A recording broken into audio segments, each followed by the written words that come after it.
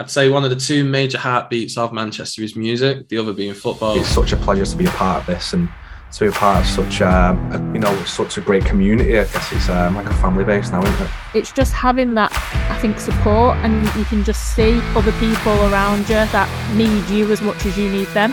You know, the fitness side's a massive bonus. But yeah, I just wanted to go and just make some new mates, and I have. They're all part of it because they've all promoted what we're about and that whole ethos, which is amazing. Hello there, and welcome to another episode of the Happy Sundays podcast. For the minute I started these, the one thing that I said was that I wanted real people with real stories from both within the Happy Sundays family and beyond to come on and give a little bit of an insight into their life and their story and how they got to where they are now. In this episode, we're speaking to one of our own participants, Lucy Abbott. Now, Lucy has been part of Happy Sundays for just over a year now, coming to both the women's football sessions and also the mixed football sessions too. As you will hear in the episode, getting to a point where she was comfortable enough to attend sessions and not have her anxiety hold her back was a little bit of a struggle, but luckily she has managed to battle through it and is now one of our most active participants and really does credit Happy Sundays in helping her with both her physical health journey and also her mental health journey too. Lucy's story in regards to her mental health struggles over the years is quite fascinating. It's quite harrowing, so there is a little bit of a trigger warning here. Mental health issues, suicide, self-harm is all discussed within this episode, so if that might make you uncomfortable, then take this as your warning. But if you can, and you are able to listen to the entire episode and listen to Lucy's struggles and how she's managed to get through them and get herself into a good place now, then please do so, as I do think it will help a lot of people within our network and also beyond. We also chat plenty about football and fitness, in particular football opportunities for women, which, as Lucy will say, was quite limited when she was growing up. Lucy also discusses her creative side and also takes us through her love of dogs and gives a shout out to the two boys that you'll hear within the episode as well. So it's a great episode, this one. Like I say, I think it will help a lot of people listening to it who are having struggles with their own mental health or their own well-being. So if you can, and you are comfortable to listen to the entire episode and listen to Lucy's experiences, then please do so. And also remember to please give us a like and a share and a review wherever it is that you listen to your podcast, because it really does help us out. So enjoy this episode, and like I've said previously, if you do want to get involved, just feel free to give us a message on our website or social media pages, and we'll love to do so.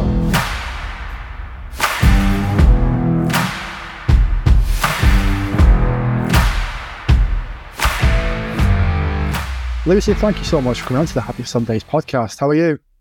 Yeah, I'm good, thank you. You? Yeah, doing all right. It's a lovely sunny day. We're recording this in an evening, but it's a lovely sunny day. And it's I know it was a lovely sunny day the other week when you did the Great Manchester Run. So my first question for you is, have your legs recovered from that yet? Yeah, surprisingly, somehow my legs were all right after it. I wasn't too bad after it. My legs, because obviously when I got to the finish line, the first person I saw, the first voice I heard was yours. We're like, come here, let's get a picture, send it to the group. I was like, oh, right, okay. And I was really sort of dazed and confused afterwards because it was a really, really hot day that day, wasn't it? Yeah. It's weird because in the entire build-up to it, I was hoping and praying that it wouldn't rain. How wrong could I have been? It was absolutely boiling. It wasn't your first go doing that run, though, was it? I believe you've done it before. How many times before have you done the Great Manchester Run? That was my second time. First time I did it was last year. Right, okay, so you've done 22 and 23? Yeah. Right, okay. Was your training and preparation and whatnot for this one different than last year? Did you have more time to prepare or a bit less time? The last year was my first one, completely went in it blind, didn't really do any physical exercise or anything like 2 years ago, so yeah. Surprisingly did all right last year, but I was sore after it. But then obviously since last year's, I've joined the gym and play football and stuff, so a lot fitter, and I did do a lot more training this time. Well, that's it, because one thing that I do know is that you did have plenty of practice, as I did, in running around our football sessions and getting the legs moving. You just mentioned it there. This is just one of the reasons why I'm really pleased to have you on the podcast, because not only are you one of Happy Sundays' most active participants, you regularly make it known just how much these sessions help you not just with your physical health, but also with your mental health too. And this is something that we'll touch upon shortly. So I know, as I said then, that you appreciate just how much, well, I know you appreciate a lot the opportunity that you have to be able to play football in an environment such as the one that we've been lucky enough to create over the last couple of years. But it's not always been like that for women, has it? Particularly here in Withenshaw. Tell me, if you can, about your frustrations growing up and wanting to play football, but just not having that chance to do so. I think growing up, for most people my age, or around our age, it was very frustrating. It was mainly, I'd say, people's mindsets on girls playing. So there was some opportunities out there if you looked, but because people didn't know, you didn't know where to look. So I played football, and a few of my friends did, but it was mainly local parks and things like that. But unlike my brothers, my parents didn't support me playing football as much as they did them. So they deemed it as a male sport as well. So that was probably the more frustrating side of it for me. And then obviously once you get into like your high school age, where all the years have the men's or boys teams, like each year compete against different schools and stuff. Whereas for girls, we didn't really have that. Or if we did, it was just like a one-off where it'd just be open to like all the girls in the school. So it'd be any age range, and you were lucky if you got 11 players to play. So, you know, we didn't have the same opportunities as the lads did, and we didn't get to do it in like PE or anything like that. Yeah, that's one thing that I know sort of been mentioned sort of in the advent of the Lionesses victory last year in the Women's Euro. There was a stat that went round, 63% I think it was, of schools in England offered football as part of PE lessons to young girls. So there's a lot of schools out there that aren't offering it. You know, there's a lot that are, but there's also a lot that aren't doing it. And certainly when I was at school, I know I'm a couple of years younger than you were over at New Orleans. I don't remember any sort of opportunities for women to play football. I remember it was netball that they used to sort of really push. And I remember you mentioned this in the interview you did with Radio Manchester last year, didn't you? About the netball, yeah. That was, so the netball we did in PE, which you didn't really have any choice. You had to participate. It was part of the curriculum and part of your lesson. But then at the end of each school year, I don't know if it was the same when you were there, but you'd have interform. There's just like a fun thing to do at the end of the year. Yeah, remember that. The lads would play football against each form, and the girls would play netball. And I didn't want to play netball. I wanted to play football. And even like, because they couldn't get a full form of girls to play. So I even asked if I could play with the lads team, but it was a no-go. And then I was given the option of netball or nothing. So I chose nothing and then got a detention. Yeah, I couldn't believe that. I was listening back to it yesterday, the chat that you had with Radio Manchester. And I was a bit like, wow, like the fact that you sort of said, well, I'm not going to play at all, and then ended up getting a detention off that. It really did sort of blow my mind. When we had, last year, we had Farah and Kirsty on the podcast in a previous episode. I asked them in their one if they could remember any like proper grassroots girls football sides growing up around here in Withenshaw. And they said they couldn't remember anything, so they just didn't bother, as they simply didn't have the opportunity in terms of getting any sort of game of any sort then, really. So when you wanted to go and play football, you said then that you just went to like the park or whatnot. Was it a case of trying to join in with boys teams out there, or was it a case of just going down the park and kicking against the wall, or trying to join in with some sort of game? So it was mainly just playing with friends. I didn't really know that there was an option to join like lads team. I think primary school age, if I'd have gone to a team, if my parents would have took me to a team, I probably could have played because of the age, but didn't know that was a thing. But I was actually lucky enough, I think I was about 11, and a friend of mine played for Stockport County Girls. So I was asked to fill in because they were short of players as the keeper. And so my first competitive game of football was for Stockport County in net at the Cliffs, which was brilliant as a United fan. So yeah. Yeah, I can imagine, yeah. I can't imagine it was so good being in net though. I didn't It's a mind. bit of an unforgiving position, that, Yeah. isn't it? The goalkeeper. That's where I used to play though when I was younger. So yeah. wow. So yeah, and then I joined for them after that competition. They asked me to join, so I signed on for them. And then I think then I obviously saw that there was a few more opportunities out there for girls, but it was completely, again, different in terms of the mindset, because it was more, I think people frowned upon it. It's not for girls. Girls should be playing football, and it was more the encouragement and stuff like that we didn't get. Yeah, it's like I said to you a moment ago about, like, certainly before the Women's Euro last year and the subsequent sort of Lionesses success. Before that, only 63% of schools in England offered football as part of the PE lesson, as part of the curriculum to young girls. And since then, the FA has now launched a scheme called Let Girls Play to try and increase this significantly by next year, by 2024. Obviously, back then, you were able to go to Stockport County and go to the Clay. But luckily now you do have this opportunity to come and play football every week with ourselves as part of this sort of welcoming environment, no stigma, no prejudice. I asked this question to Kirsty and Farah again when we did their podcast, and I'm intrigued to know your answer to this.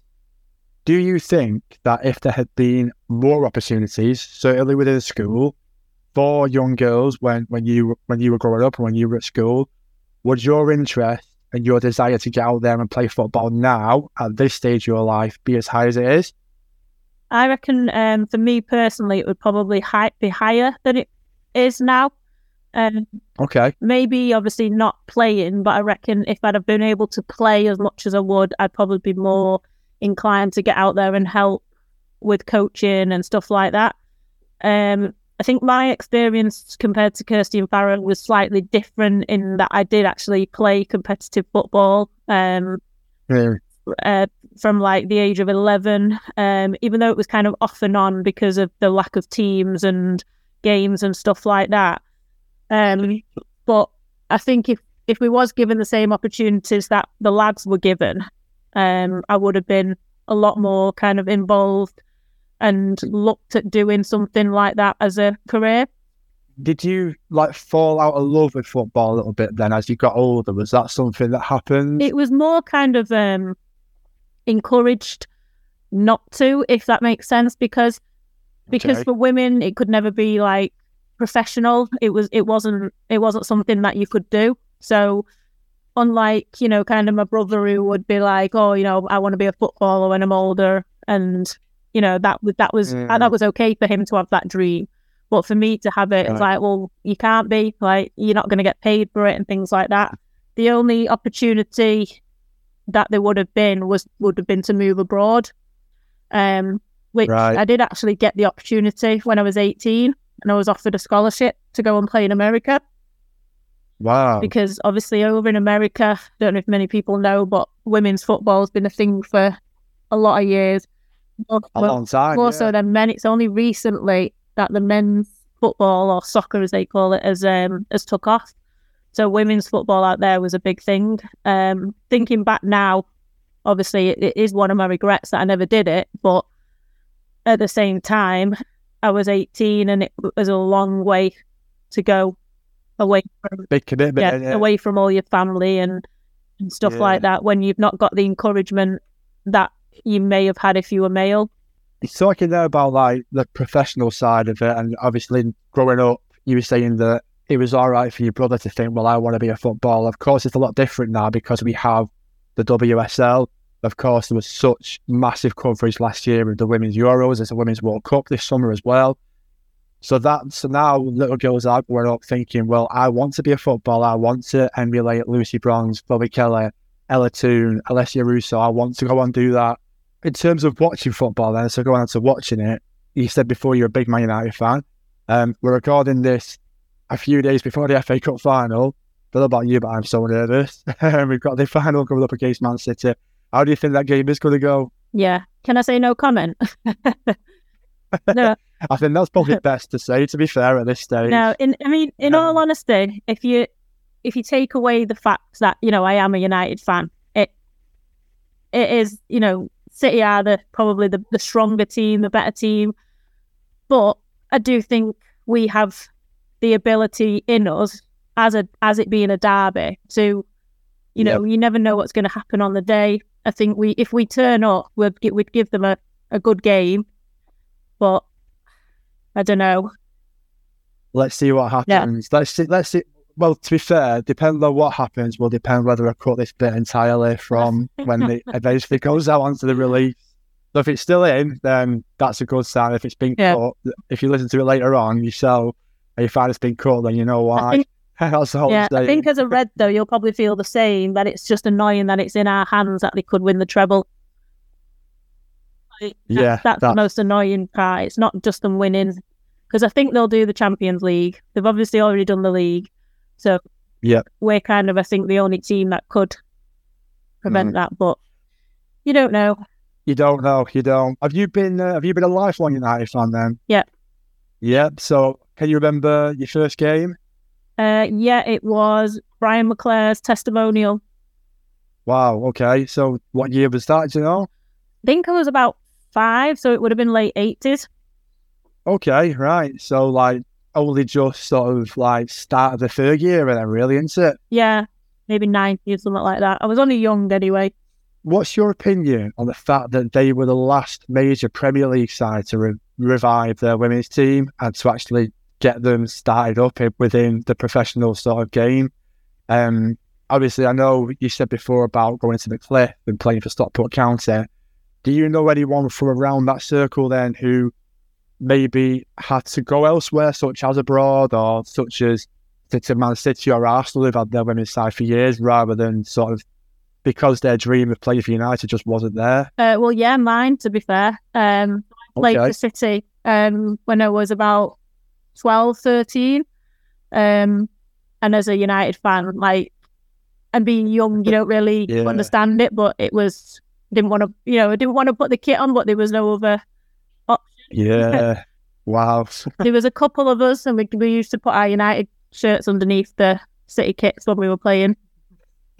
That's something I do, to be fair. When we've played the mixed friendlies, I've noticed that in terms of your position on the pitch, you've usually been put out on the wing. You mentioned before that when you were younger, you were playing as a goalkeeper. So have you sort of like gradually progressed up the pitch to a winger, or is it just a position that you sort of like fell in as the games have come on? Yeah, so when I was younger, I always just used to play in net. I don't know whether it was just like a kind of safe spot, if that makes any sense. I know people don't like it, but I could just stay out of the way and do kind of my own thing. And a lot of the times when you played out and you played with the lads, they wouldn't pass to you anyway. So being in net, they didn't have a choice. So you were always kind of involved if you were in net. And I think I played as a keeper for the school and played as a keeper for Stockport and City. And then I think I stopped playing probably when I was about 14, 15 for a couple of years. And then when I started again, I signed for Winslow Albion. I think I was either 16 or 17. I was in like first year of college. And it was then that I decided I wanted to try and play outfield.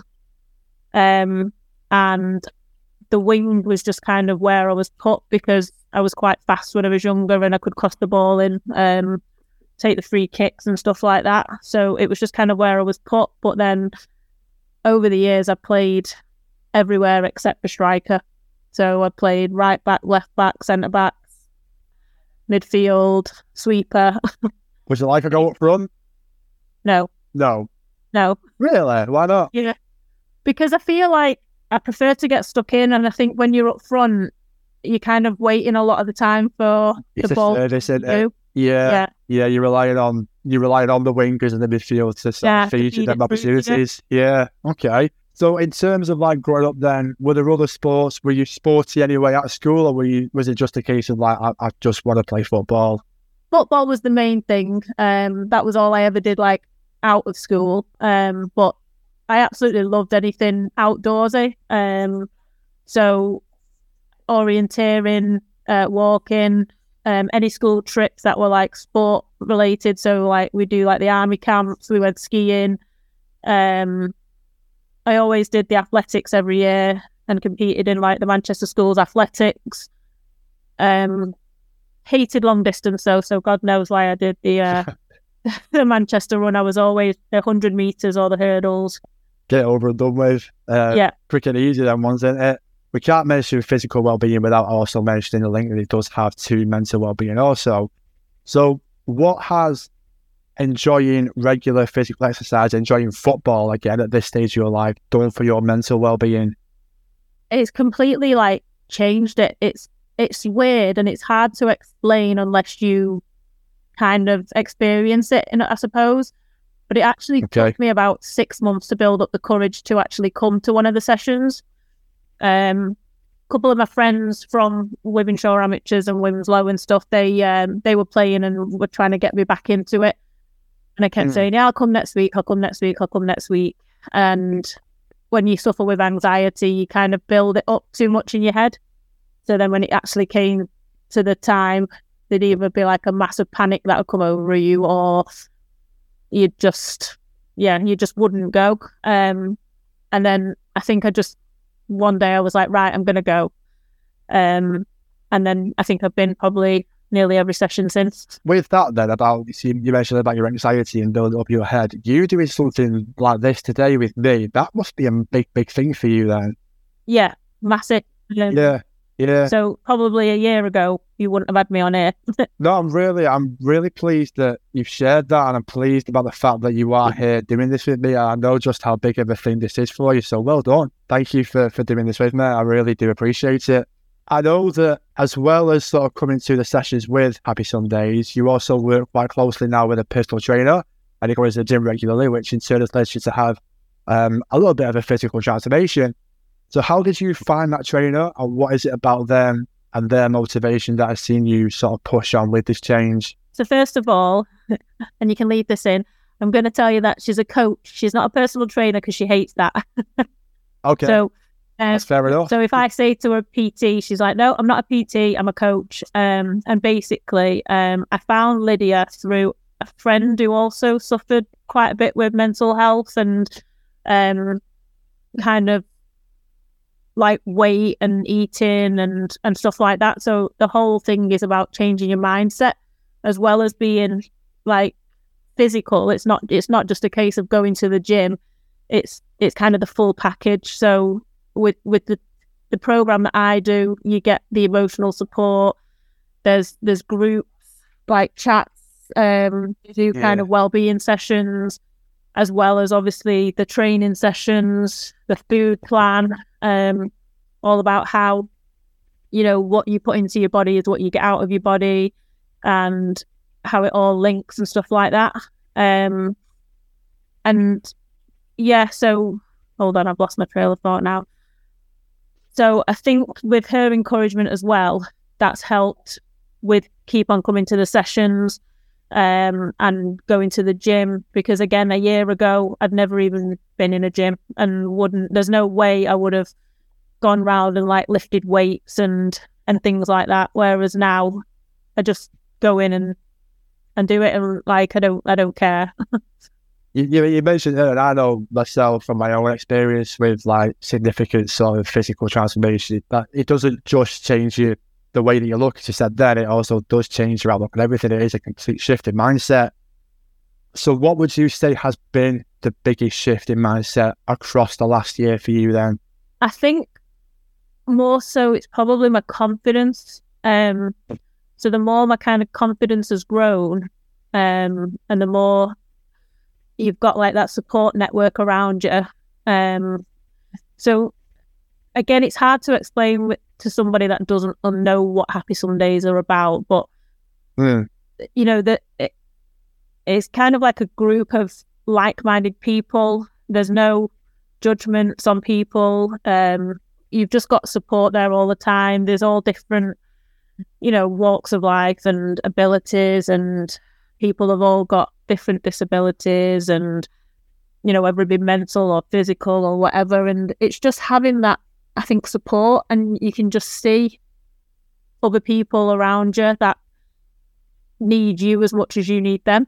So not only are they helping you, but then you realise that by you being open and honest and and saying about your struggles, you're obviously helping them as well. And I think that's kind of given me the confidence to probably just like speak out more and be a bit more vocal and a bit more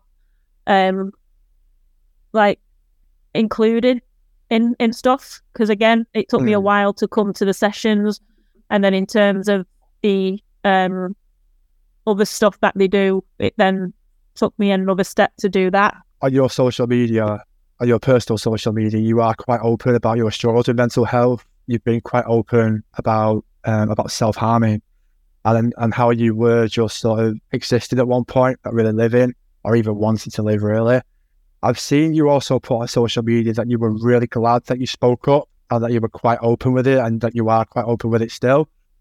I only want to go as far as you're sort of willing to take it, obviously, and if you want to stop at any point, just tell me and we can stop. But who was it that you reached out to at that time, and just how bad did things get before you were able to sort of reach out to someone and speak to them about how you were feeling? So again, with kind of mental health, I think when you struggle, you can't always kind of pinpoint a specific time or a specific reason. So I'm so open about it now, and have been for the past kind of couple of years, because I struggled in secret for so long. And I know now how much communicating with others helps you. And I could literally probably just sit here and talk for hours and hours about how important it is to be open and not to judge and things like that. But basically, in a nutshell, I've struggled with my mental health since about the age of 6, which most people think is quite young, especially for someone self-harming at that age. But I was quite a kind of mature 6-year-old, and managed to hide the fact that I self-harmed for like 30 years. No one knew. Wow. And again, a lot of what would be the word? Like people think that self-harming is cutting, and they don't understand it's not just that. Self-harming is beating yourself up mentally. It's lashing out. It's kind of slamming things, throwing things, punching walls and stuff. It's not just as simple as cutting yourself. So as a child, I would take my frustrations out like when people weren't around. So it'd all build up, and then every now and again I'd just kind of lash out and let all my emotions out. And also people think that it's like a cry for attention, and it's not always that. It's a release for a lot of people, and that's what it was for me.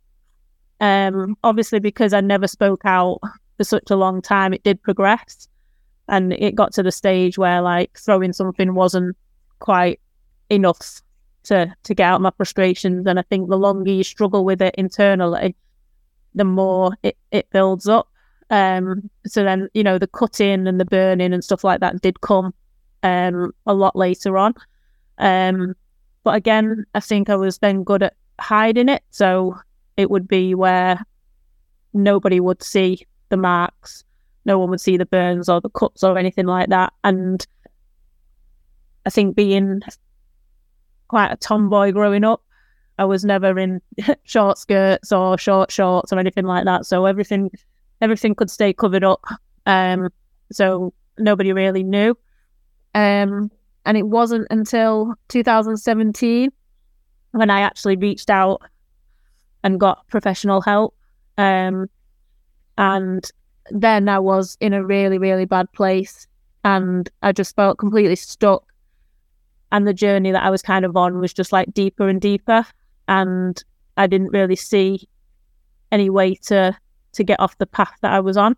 But because by that point, I think people had started to notice my behaviours had changed, and noticed, that I was kind of cutting and it wasn't healthy. And it was actually my wife at the time that basically forced me to go and speak to somebody.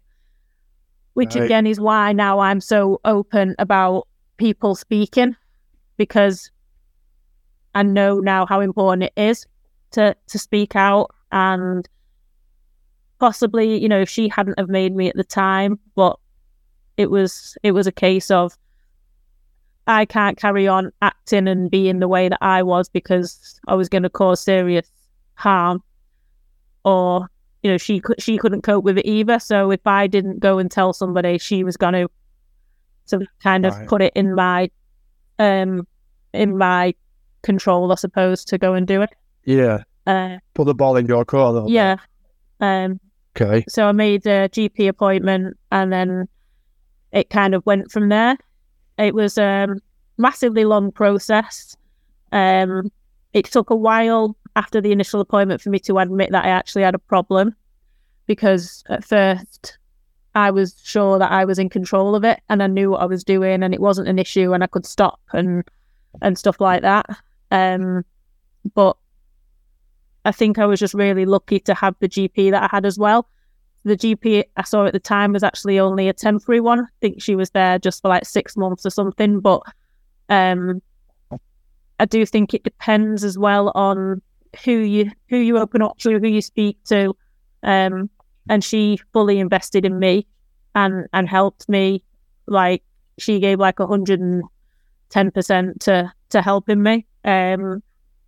It took 3 lots of antidepressants before I found one that fit me, because again, people just think antidepressants, yeah, just take them, you'll be fine, but each one works in different ways. Each one is for different reasons. Different people react to different medications. So yeah, it took actually three different tries of medication before one actually suited me.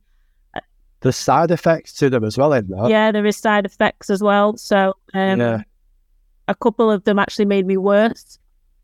So believe it or not, you take them for depression and anxiety, but you end up feeling worse. So yeah, just heightens it a bit. Yeah, exactly. So it was difficult, and I mean, to just kind of wrap it up, the long process was, hold on a minute. So yeah, so I've just wrote down a few words here. Okay. So the trial and error with the medication, trial and error with therapy as well, because people just think therapy, you can go to therapy and that'll fix everything. But there's different types of therapy. There's different types of coping mechanisms. There's all different things. I think it was 3 different attempts at therapies before one actually worked for me. Wow. And along the journey, so I think within the 3 years of having the different medications and the different therapies, there was also 2 suicide attempts, one of which resulted in me being sectioned. And I spent time in North Manchester mental health facility. But we won't go into that because I could probably spend about 5 hours slating the mental health system for the NHS, because it was just appalling. And on top of that as well, so when I said a minute ago about I felt like I was in control of the self-harm, I actually had an incident where I had a near fatal self-harm incident that resulted in 11 stitches and a trip to A&E. And I think that for me was when I realised I wasn't in control of it. And then eventually was diagnosed with EDD, which, if people don't know what it is, it's emotional deficit disorder. And if you look into it, it's basically a person will, I can't think what the word is now, but you'll get, it's from like early stage of life. So your first 18 months of your life, I didn't form like a parental bond, like an emotional bond with my parents. So that's what then led to me not being able to cope emotionally and communicate. And that's what it was. So something that happened as a child or a baby even has then resulted in later life kind of problems and emotions and stuff like that. I don't think it's ever going to be something that is going to be cured type thing, but with obviously the help I've had now and everything that I've learned, I know how to deal with it now. And that's why, again, I want to be so open and try and help other people. One thing, when you say that then, one thing that someone said to me once when I was on my mission, my weight loss mission and whatnot, when I was getting towards the end of it, someone said to me, you won't beat fat, but you can stay beating it. And that's the thing that I've always had in my head. Well, as long as I stay beating it, that's fine for me. Is that what it's like with you? As long as you stay sort of beating that, what happened in the past? So it's a case of I have got this, but it's not who I am. So, okay, there's a lot more to me than that. And as long as I know how to manage it. And again, if I just go back to the GP that I had and the way that she kind of spoke to me and made me kind of rationalize it in my head, is it's just the same as somebody that has a physical illness. So, you have diabetes. It's not necessarily something you can help. It's something that you've got. It doesn't have to control you. You have to control it, whether it be medication, whether it be your diet, but it's in your control. And it's the same for a mental health issue. It can be in your control. You just need the right tools to be able to control it. I know today you sort of shared a very sort of, again, a very open post today about like your check-in of your transformation. You said that there's an end line or something like that. There's an end line in sight. Is there an end game with the work that you're doing with your coach or whatnot? Is there like a mission or a milestone that you are working towards? No, I think kind of like you said then, it's just something that is always going to be there. It's something that's always gonna, it's gonna stay with you for life, but it's how you handle it, how you adapt your life to it. So it's just all about the mindset. And if you know what is going to work for you, you just have to keep that going. Absolutely. Whatever way it is, whether it's, going to the gym, if that's going to help, then you do that. If it's simply just a case of having to take medication every day for the rest of your life, if that's what works for you, that's what works for you. I don't think for me there's necessarily an end goal. I think it's just taking each day as it comes. When I first kind of went on the journey with the coach, it was mainly to lose weight, but now I'm not massively fussed about what I weigh. It's about how I feel. And I feel like a completely different person now than I did 12 months ago. Yes, I have lost a bit of weight, but scale-wise, I've not lost that much, but I'm like a completely different person. That's it. It's that shift in mindset, as we said before. It's the shift in mindset, and I totally understand that. And I know a lot of people listening to this will do as well. And like you say, it's finding that thing. It's finding something that can keep you on that track and keep you something that you enjoy. I know something else that you really enjoy, something that I do want to sort of touch on is sewing and craft. You've got your own sort of little side hustle that you do as well, haven't you? Called Crafty Florists. Do you want to tell us a little bit about that? Crafty Florists began in 2000. Oh no, I think it was in lockdown it actually began, but it was off the back of a really tough year I had in 2019. I was obviously still going through my therapy and kind of my journey to find myself and stuff. And then in 2019, I lost my nana suddenly. She died of a heart attack. Wow. So it was kind of really sudden loss, and she was a big part of my life. And then a month after that, I lost my job. So it was a bit of a tough year. And I kind of just started the sewing as something to fill my days with, as well as walking the dog. But yeah, so just using up free time. I've always been quite creative. I've always kind of made stuff, upcycled, drawn, painted.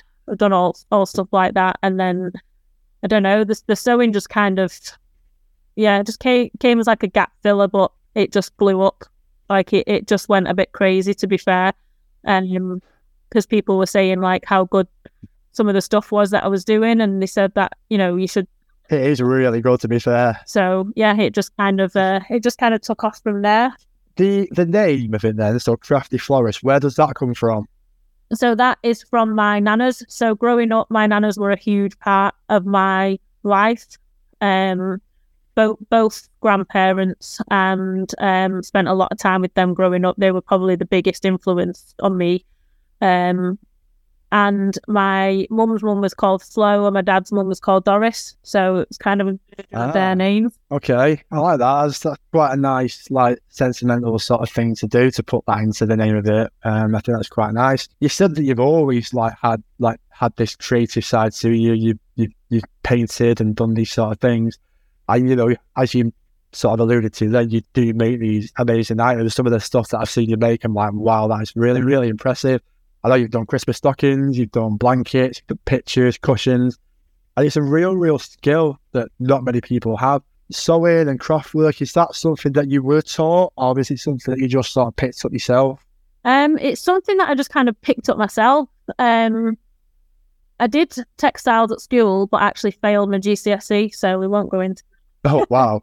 Didn't really enjoy it when I was younger, but I think when you're younger and you're learning to sew and stuff like that, and you're told to do things that girls should do, I probably kind of rebelled a bit against it and didn't like it. Whereas the things that I do now with Crafty Florist, it's all kind of like imaginative, and it's not necessarily following patterns. It's just like someone will give me an idea of what they want, and I can kind of envision it and then just make it. So that side of it is kind of self-taught. And I think I probably get it from my dad. So not that he sews, but he's quite kind of creative. And he's made a lot of stuff over the years. We've made like stuff together. His is mainly kind of woodwork or electricals and things like that. But I've then added kind of my touches to some of it. No, I think it's really, really nice. I know that you do like to show off what you do on social media. Where can people find the account? Is it on Instagram? I know you've got an Instagram account for it that shows what you've been working on. Do you want to give that a bit of a shout out? Yeah, so Instagram or Facebook, if you just look up Crafty Florists, which is FLORIS, there's no T on the end, which people often mistake. But yeah, I'm on Instagram and Facebook. Perfect. Should we talk a little bit about your boys? I want to say this. I don't mean humans when I say that either. I mean your dogs, because you're a big dog person, aren't you? Huge dog person, yeah. You are, yeah. How many dogs have you actually got yourself? Because I know that you've got Billing to the boxer, haven't you? You bring him to some sessions sometimes with his own Happy Sunday shirt.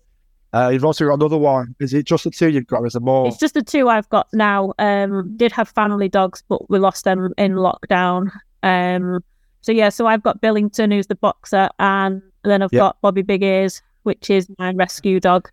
And if anyone saw a picture of him, they'd understand why we call him that. Yeah, I did notice that he has got abnormally big ears, but I love that. I love the fact that you actually pull that into his name. You also do a lot for a charity called Dogs for Rescue. We mentioned the Great Manchester Run. I know that you ran that as part of the team and you fundraised for them this year. And I also know that with Crafty Florists, some of the profits from anything that you sell, you end up giving to Dogs for Rescue as well. I know that a percentage of it goes to them. So I take it that's a cause that's really, really close to your heart. Is there a personal connection there with them, is there? Yeah, so, I mean, there's a bit of a personal connection now because it's where I got Bobby from. Okay, yeah. I thought as much, yeah. I think more the connection was just the story behind it. It kind of very much resonated with me and kind of my love for animals. If people haven't heard of Dogs for Rescue, it's a Manchester-based kennel-free rescue, and it was founded by Emma Billington, which is just a coincidence that she's got the same name. I was going to ask, but no, that's fair enough. Well, she began the rescue just because she loved animals, and obviously a lot of rescues, they will put animals down, and if they can't be rehomed and stuff like that, and she doesn't do that. There's no kennels. She also has the daycare. She was the first person to open a kennel-free daycare, and she's just kind of fought for everything that she believes for the animals. So, even when they tried a couple of years ago to close down the dog hotel because they said it was unsafe for the dogs not to be restricted at night, but as a dog person, you'll know yourself, you don't want your dogs to be.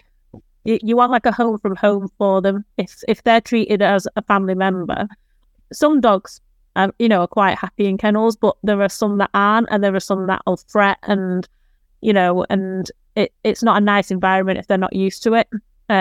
So she's all about kind of home from home, and she won't rehome dogs that won't live in a home either. So, she'll give them a forever home at the rescue, and they'll just become sanctuary dogs and stuff like that. So, yeah, it was just more, I think, just the belief that she had, and yeah, I just think what she does is great. Your fundraising page, is that still open if people wanted to go onto that? If I put the link to that in the episode description, is that still open for people to donate? Yeah, it should still be open. It's on the Dogs for Rescue site as well.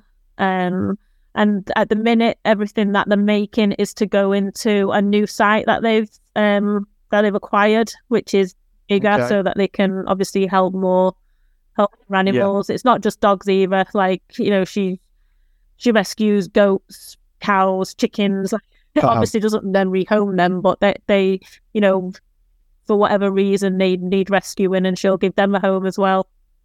Oh, that's brilliant. I'll make sure that I put that link into the episode description then, and then if people want to go on that and donate to him, then they can do. I'm sure you're going to get a lot of dog lovers, a lot of animal lovers listening to this, and will certainly resonate with that. We are going to wrap this up shortly. I will let you get going, but before we do that, I can't let you come on here without discussing something which I saw you put on social media a couple of weeks back. I thought was really, really interesting. Now, I know that you should never ask somebody their age because it's rude, but I do know that you have a significant milestone birthday coming up. And to do this, you've put together somewhat of a bucket list, haven't you? Yeah. Yes. Do you want to tell us a little bit about that? Yeah, so I think, again, just with the change in my mindset over the last 12 months, I've just kind of wanted to push myself a bit more and experience a bit more. I mean, I have experienced a lot in my life, and I've done some amazing things, but I just kind of want to see how far I can push myself with some things. So I came up with this list. I mean, some of them are really simple and easy to tick off. Obviously couldn't do 40 things. It had to be achievable. So it's anything from riding an open top bus in Manchester to climbing the 3 peaks. There's all different things in there. Yeah, I mean, I've got a few of them here. I mean, you said you've got some more straightforward ones. You've got visit Stonehenge, visit the Angel of the North, make a top 10 list of vegan restaurants in Manchester, have a meal at each one. And then you've got the slightly madder ones. You've got Clive Snowden, complete a half marathon, which arguably would be the next step from doing the 10K. And then you've got jump out of a plane. So, that's an eclectic mix if you ever did see one, to be fair.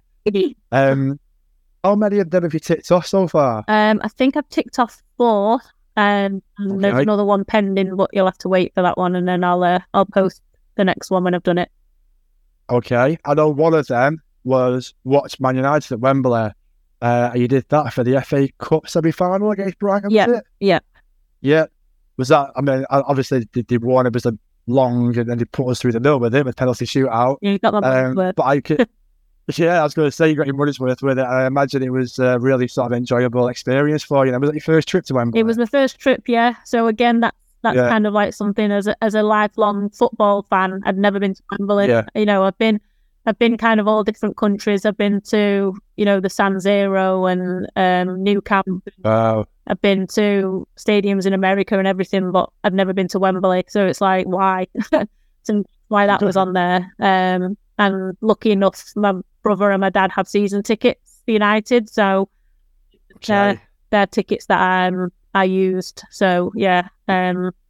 But it was a great experience. I'll definitely be going back again.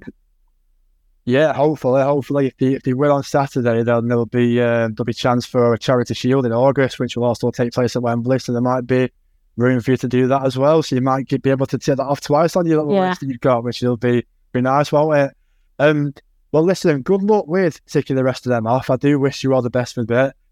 If there's any that you want any help with, let us know within Happy Sundays. If there's anything that people can do listed to this to get involved with, then we will try our best. We might have to speak with Joe and see if we can get some friendlies arranged in Scotland and the North East. He can do Stonehenge and things like that. We'll try our best with that one.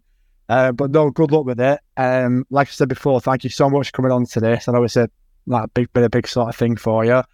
Before you go, I just want to give another shout out for your social accounts again for Crafty Florist. So that is at Crafty Florist on Instagram, is that right? Yeah. Yeah. I know Billington, as I said before, he's got his own Instagram account with Bobby.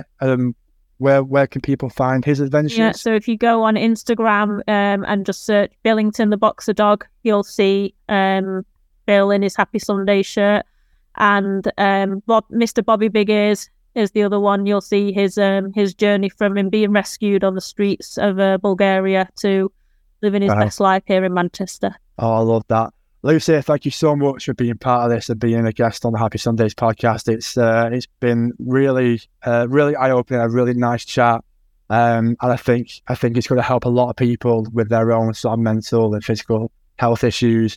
Listening to this, I think it's going to help a lot of people out listening to this. So again, thank you so much, and it's been a pleasure chatting to you. Yeah, no worries. And just to add on the end as well, if anyone wants to reach out, they can message me via Crafty Florist, and I can kind of try and help them as well if they're unsure of what routes to take to seek help if they're struggling. So if they just drop me a message via Facebook or Instagram on my Crafty Florist, I'm always willing to help as well. Brilliant, love that. Thanks, Lucy. Thank you very much. No worries. Cheers, Josh.